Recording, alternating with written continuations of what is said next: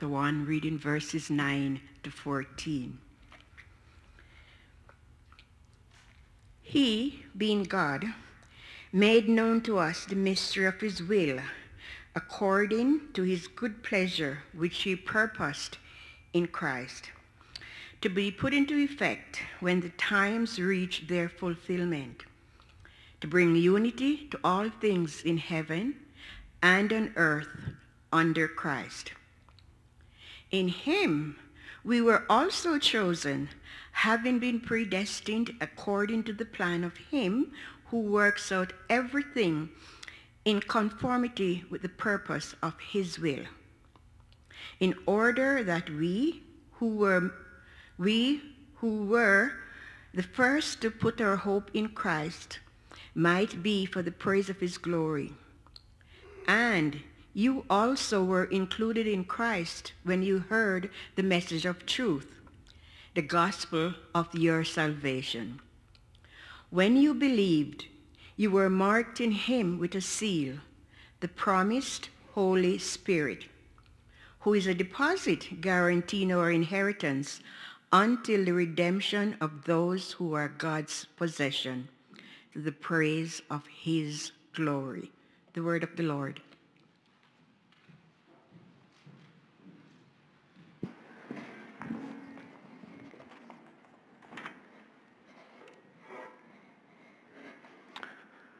Well, I wanted to mention real quick, too, that for those of you that, as the days progress here, that you may feel less and less inclined to come to church. And so I want to mention that if that is your situation, that you can certainly find our sermons online on our website, Google Play, iTunes, Spotify.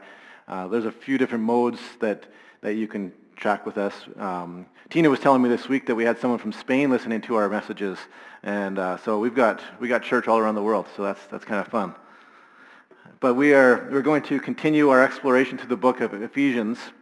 And last week we explored Ephesians chapter 1, verses 3 through 8, and considered the adoption plan that God established before creation. This morning, though, I'd like to start our time with a seemingly simple question to start our conversation of how the Holy Spirit fits within that redemption plan that God has established. Now here's the question. How do you know if the Holy Spirit is at work in you? How do you know if the Holy Spirit is at work in you? Now, part of this question is making an assumption that all of us know who or what the Holy Spirit is. Another assumption is that we are making is that we are discerning enough to identify the difference between the Holy Spirit and my thoughts and my opinions. Another assumption that we are making is that the Holy Spirit is actually at work inside of us. So there are some assumptions that we are making when I ask this question, how do you know if the Holy Spirit is at work in you? This morning, though, I want us to consider consider three measurements to this question. How do we know that the Holy Spirit is at work inside of us? One of these is whether we are becoming more like Jesus in our character. 2, whether we are being used for his purposes. And 3, whether there is clarity in our thoughts as we discern God's plan for our lives. The Ephesian church in many ways was just discovering the answers to some of these questions as it relates to their basic understanding of Christianity. One of these questions as they worked through it was the work of the Holy Spirit. You see, part of the reality for the people of Ephesus was that they were steeped in pagan idolatry, where the concept of most religion and pagan worship was rooted in appeasing the requirements to satisfy the Lord in attempting to God. Pagan worship in Ephesus was rooted in attempting to appease the goddess Artemis. Now, generally, in most Greek mythology, Artemis was considered a secondary god. She was someone who was worshipped as the goddess of hunting and childbirth. However, in Ephesus and the surrounding area, as I mentioned last week, Ephesus and is in modern-day Turkey. But in that area, Artemis was actually worshipped as the goddess of fertility. And as a result, they had established this enormous temple to worship her. She was actually worshipped as a primary goddess within Ephesus, an area. The temple then was then used because of her. The worship was related around fertility. The temple was used for prostitution and everything that was associated with that form of worship. Because Artemis was associated with fertility, she was synonymous with life. Now, this is important for us to understand here because imagine for a moment, imagine you had grown up in a religious system like that, where the religious instruction that you lived within was to appease this God. But that the only real evidence as to whether you had Artemis's favor was if you had children. Now conceptually, this is actually a pretty standard example of most religions and cults. If you do something good, God will reward you. If you do something bad, God will punish you. Oh, you can't have kids? Guess you aren't doing something to please Artemis. Oh, your crops aren't growing. Guess you have some sort of sin that has displeased Artemis, and now you're being punished. What this sort of thinking creates is this spiritual bondage amongst the people because they get caught in this cycle of performance-based worship. Now, one of the problems with performance-based worship is that the results aren't universal or consistent. Bad things happen to faithful followers. Good things happen to the most outspoken skeptics. Paul here is beginning to reframe the origins and character of God from what they understood from their history to this new concept of how to relate to God rooted in relationship rather than in religion and performance. Paul introduces this idea of God's Spirit in chapter 1. He'll continue on in more chapters to begin to expand on how the Spirit changes us and shapes us to be more like Jesus. Now, in another letter Paul writes in Galatians, he actually describes some of the evidence that we see from the Spirit. Calls it the fruits of the Spirit. In Galatians 5:22-23, it says, "For the fruits of the Spirit are love, joy, peace, patience, kindness, gentleness, goodness, faithfulness, self-control." That the Holy Spirit actually begins to direct our lives as we submit ourselves to God. And as we do that, we begin to align ourselves with the priorities and character of God. And as we do that, we allow ourselves to be shaped by the Holy Spirit in our lives. That our character actually begins to reflect the Jesus we read about in the four Gospels. And what Paul is communicating to the Ephesians here is that the Holy Spirit is alive and active and relational. What that actually means then is that how we experience the Holy Spirit may look different for you than it does for me. That it may look different for me than it is for the person beside you. For example, you don't relate to my wife and kids the same way that I do. Our temperaments are different. Our relationships have nuances that make each of those relationships special and unique. The same is true for us with the Holy Spirit as we become more like Jesus. I know for myself that some of the areas that I need to continue to grow at and be intentional in are the areas of self-control and patience. But I also know that for some of us, maybe we need to work on our kindness or our joy. That doesn't necessarily mean that one specific area makes us more spiritually superior than another. Instead, it means that we are all self-aware enough that we are a work in progress being transformed to be more like Jesus. The Holy Spirit helps shape us to reflect the character of Christ in our lives and respond like him in our circumstances. In the Gospel of John, In the Gospel of John, chapter 14, verse 16, Jesus says, I will ask the Father, and he will give you another helper, that he may be with you forever. That is the Spirit of truth, whom the world cannot receive because it does not see him or know him. But you know him because he abides with you and will be in you. Within John 14, Jesus tells us that he is leaving, but that the Holy Spirit will be available to anyone who has been adopted into God's family forever. Paul also tells us in Ephesians 1 verse 13 that the Holy Spirit has been given to us as a pledge of our inheritance. Now the word pledge that we see here, we didn't read it in the NIV, but in the more accurate translation, it says that the word is actually pledge. So the word pledge is only used 3 times, but it's referencing the same concept that God has given us a pledge of the Holy Spirit.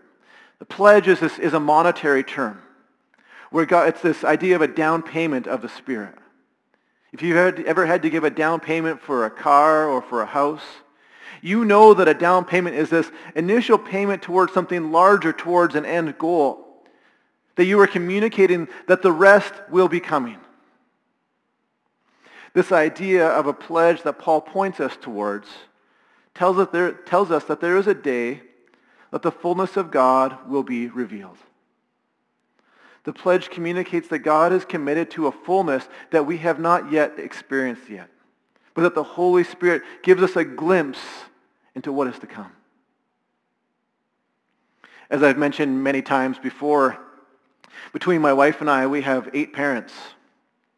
And over the last couple of years, some of our conversation as they've gotten older has begun to revolve around what happens to all possessions that are important to them. Possessions that reflect priorities in their lives. And now they are asking the question to us whether these possessions that they value, do we value them as well? Some of them we say absolutely not. And then other things we say, yeah, definitely.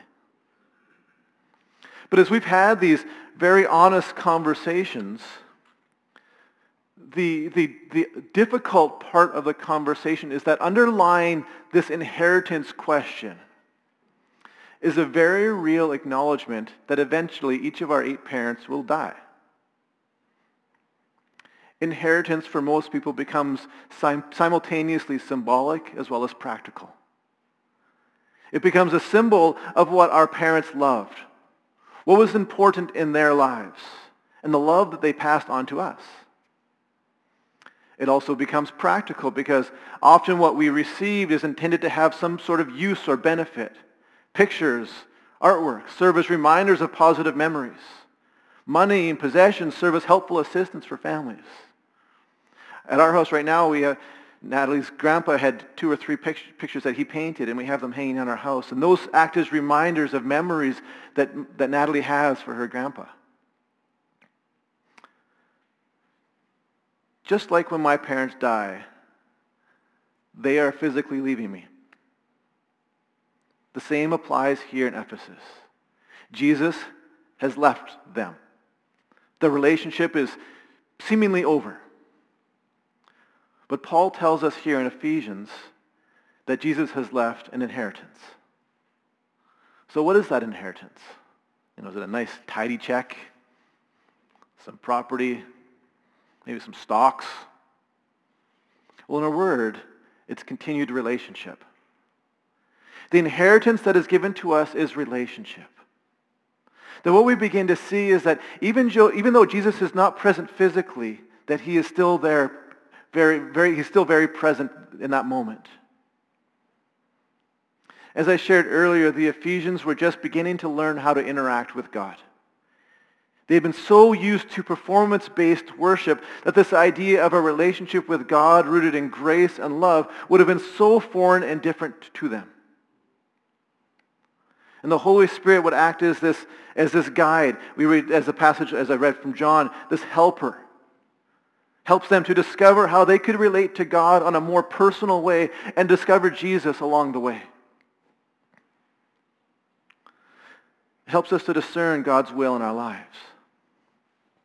Now earlier this week I had the opportunity to go up to Edmonton for a meeting as related to just trying to plan out some future things for Camp Caroline. Camp Caroline is a camp that is a part of the Alberta Baptist Association, And so I was part of this conversation that as we began to listen to the Spirit and listen to God and ask the question, God, where are you leading the next season of ministry for camp? We provided some space during this day just to hear from God. And so as I set aside this space, this time to just hear, start of my prayer was this. God, I'm going to take whatever my agenda is, and I'm going to release it. And I'm going to sit here open-handedly with what you want to do. And I'm going to remain in this posture of openness to what your Spirit wants to say and where your Spirit wants to leave Camp Caroline. And admittedly, I certainly have my thoughts on direction, but I put those aside. And as I began to listen, there was one thing that popped out really clearly, and okay, I'm just going to put that aside. But I felt like, when you're driving in foggy weather, and you can kind of see the headlights in the distance, so there's a car out there, but you don't know where it is or how big it is or what it is, but there's something there. And I felt like that's what was going on inside of me. I was like, God, I know that there's something out there. There's a fog. So God, I'm just going to just listen. Help me to hear your voice in this. So as I just began to hear, this fog was beginning to thin. And it's like the car was getting closer. And then suddenly in this moment of clarity happened where the fog was lifted.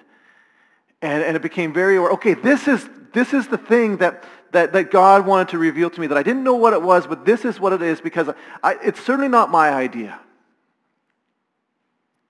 Now, in that particular moment, it seemed certainly really exciting for me. But the real test, of course, is whether or not anyone else from the group had the same message and clarity. Because there's been times in my life where I felt like, yeah, I've heard from God, and then I've shared it with other people, and they're like, no, I didn't hear that.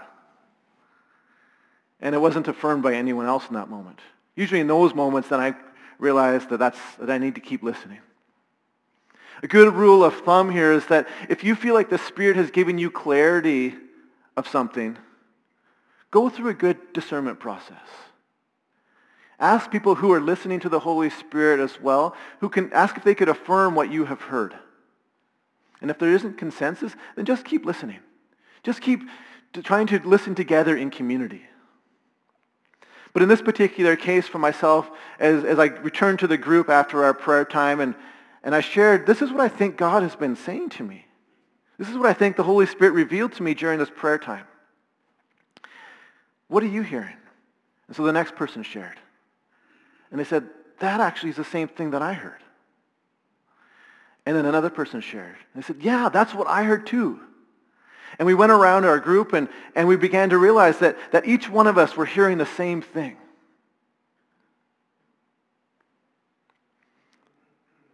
When we approach our listening with open hands and say, God, set aside my agenda and help me to hear your heart and your agenda for my life, we begin to set aside our agenda and God begins to use us for his purpose. Throughout Scripture, we see that God's Spirit is active and at work in our lives. Right at the very beginning in Genesis 1, verses 1 and 2, Scripture says, in the beginning God created the heavens and the earth. The earth was formless and void, and darkness was over the surface of the deep, and the Spirit of God was moving over the surface of the waters. The word Spirit that we read here in verse 2 is this, in Hebrew, is this word ruach, which translated can either mean breath or wind or spirit. In New Testament, the Greek word is pneuma. But this passage in Genesis, though, tells us that the Holy Spirit wasn't an afterthought or something that came after Jesus in some sort of divine timeline, but that the Holy Spirit was present at the creation of the world and is eternal like the Father and the Son. This idea of ruach, the breath of God, the wind of God, the Spirit of God, is this idea of God blowing his life into something. I remember when my oldest daughter Abigail was born, and she'll be 14 in a few months here. And I still remember this moment vividly, where the moment that she came into this world, it seemed like time stood still. Because as a parent, all you're waiting for in that moment is to hear the scream, the cry. Because you know that as soon as you hear the cry, then everything's okay. And it just seemed like time had stood still. And then suddenly, as the nurses were caring for her, there was this gasp and then the scream. Yes.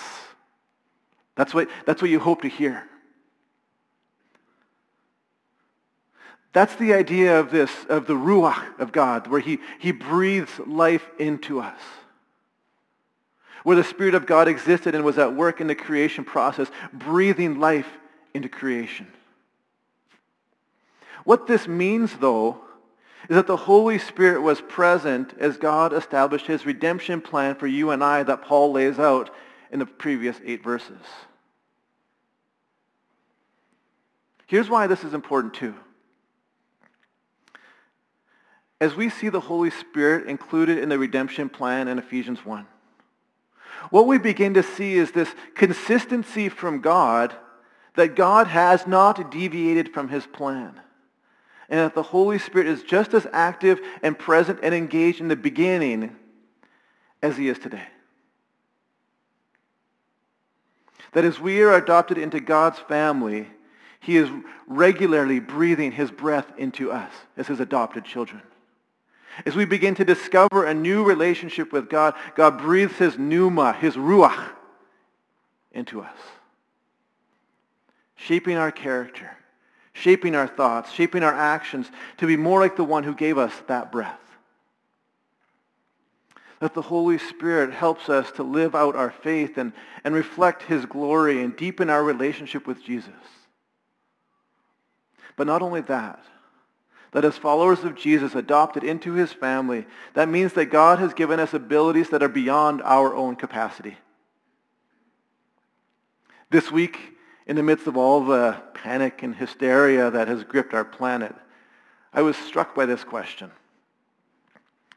If you had unlimited access to one thing, what would it be? Toilet paper? Money? Food? Hand sanitizer? Whatever you chose, even though you would have unlimited access to it, it would still be limited. It would still be restrictive. None of these things can fully satisfy our needs. They are still limited in one way or another. The Holy Spirit, though, is both unlimited and unrestricted. It's the power and presence of God made accessible to you and I. The reality is that as we discover the fullness of what a relationship with Jesus is like, a number of things happen that give us evidence of the Holy Spirit at work in us. But one of these pieces of evidence is in the area of giftedness. God has given each of us skills and abilities that we describe as spiritual gifts. Now, as a caveat here, I would like to say that there are some Christian circles that would argue that unless you have specific charismatic gifts, like speaking in tongues, prophecy, healing, then you haven't really been sealed by the Holy Spirit. But I don't see enough scriptural evidence to draw that conclusion. I'm not saying that those gifts aren't important. I'm not saying those gifts don't exist. I think there's absolutely people that there are people who have those gifts, and they need to continue to practice them. Regardless of what church you attend, God gives us gifts according to the way that he administers them. That doesn't make certain gifts, certain strengths more important and more spiritual than others. It means that God has given to you what he needed to for specific purposes. In the same way that God has given some people the gift of hospitality or teaching, wisdom, leadership. These gifts become expressions of the power and presence of God inside of us as we use them to reveal God's kingdom to those around us. As Paul continues to introduce the role of the Holy Spirit in chapter 1, he describes the inheritance that we have received from God as a seal of the Spirit. Now, as Paul continues to introduce the role of the Holy Spirit in chapter 1, he describes the inheritance that he begins to describe it as a way that for us to experience the Spirit in a fresh new way. As Paul continues, though, let me just backtrack a little bit here. Often when letters were written in the first century, they would have been written on parchment, and the person would have rolled them up. And a dollop of wax would have been placed on the seal, just right here, just to seal it. And the contents wouldn't have been readable, but they would have been sealed. And often what would happen is the person writing it would have a signet ring. A signet ring was just had a marking or a symbol that they would use to press onto the soft wax.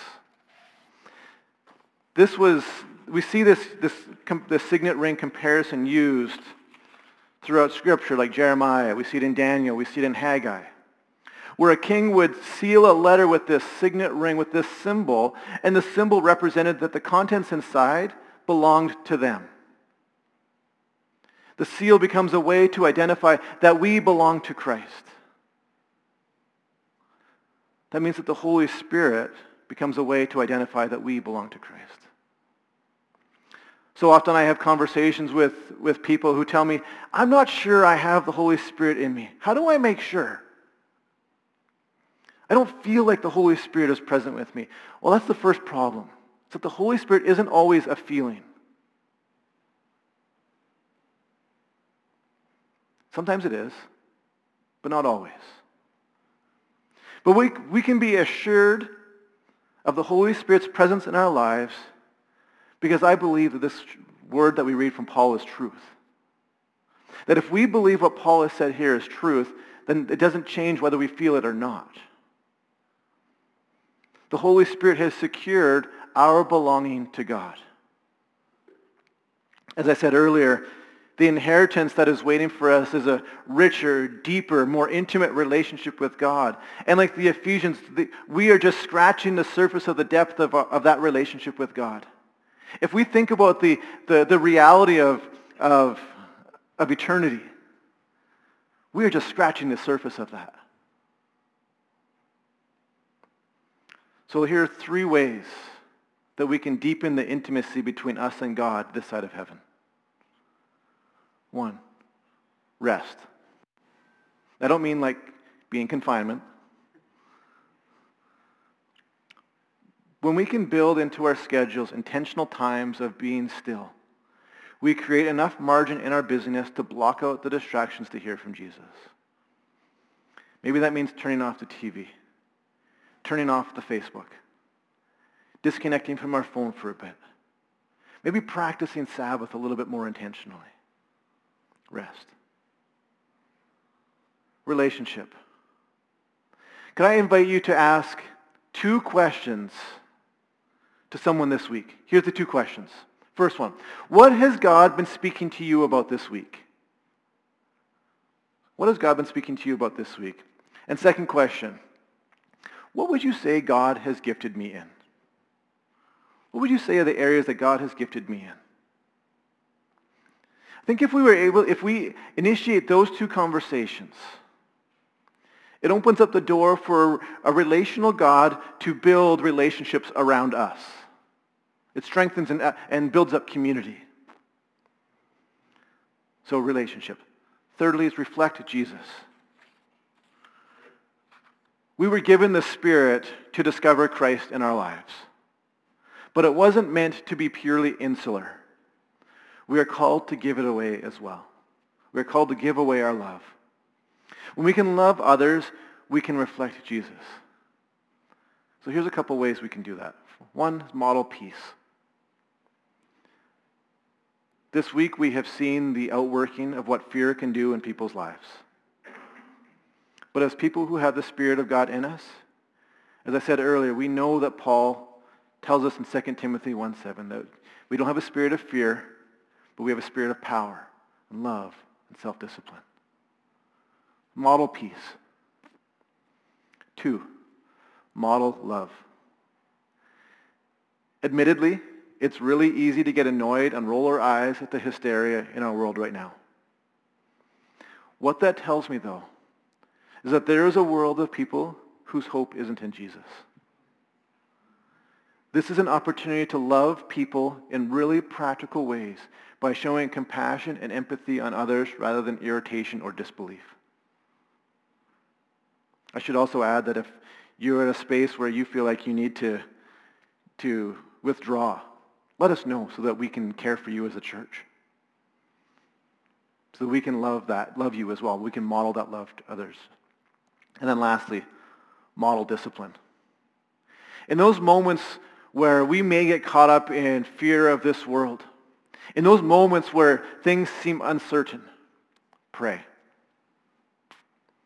We serve a God whose plan existed before the world did. He knows what is happening now.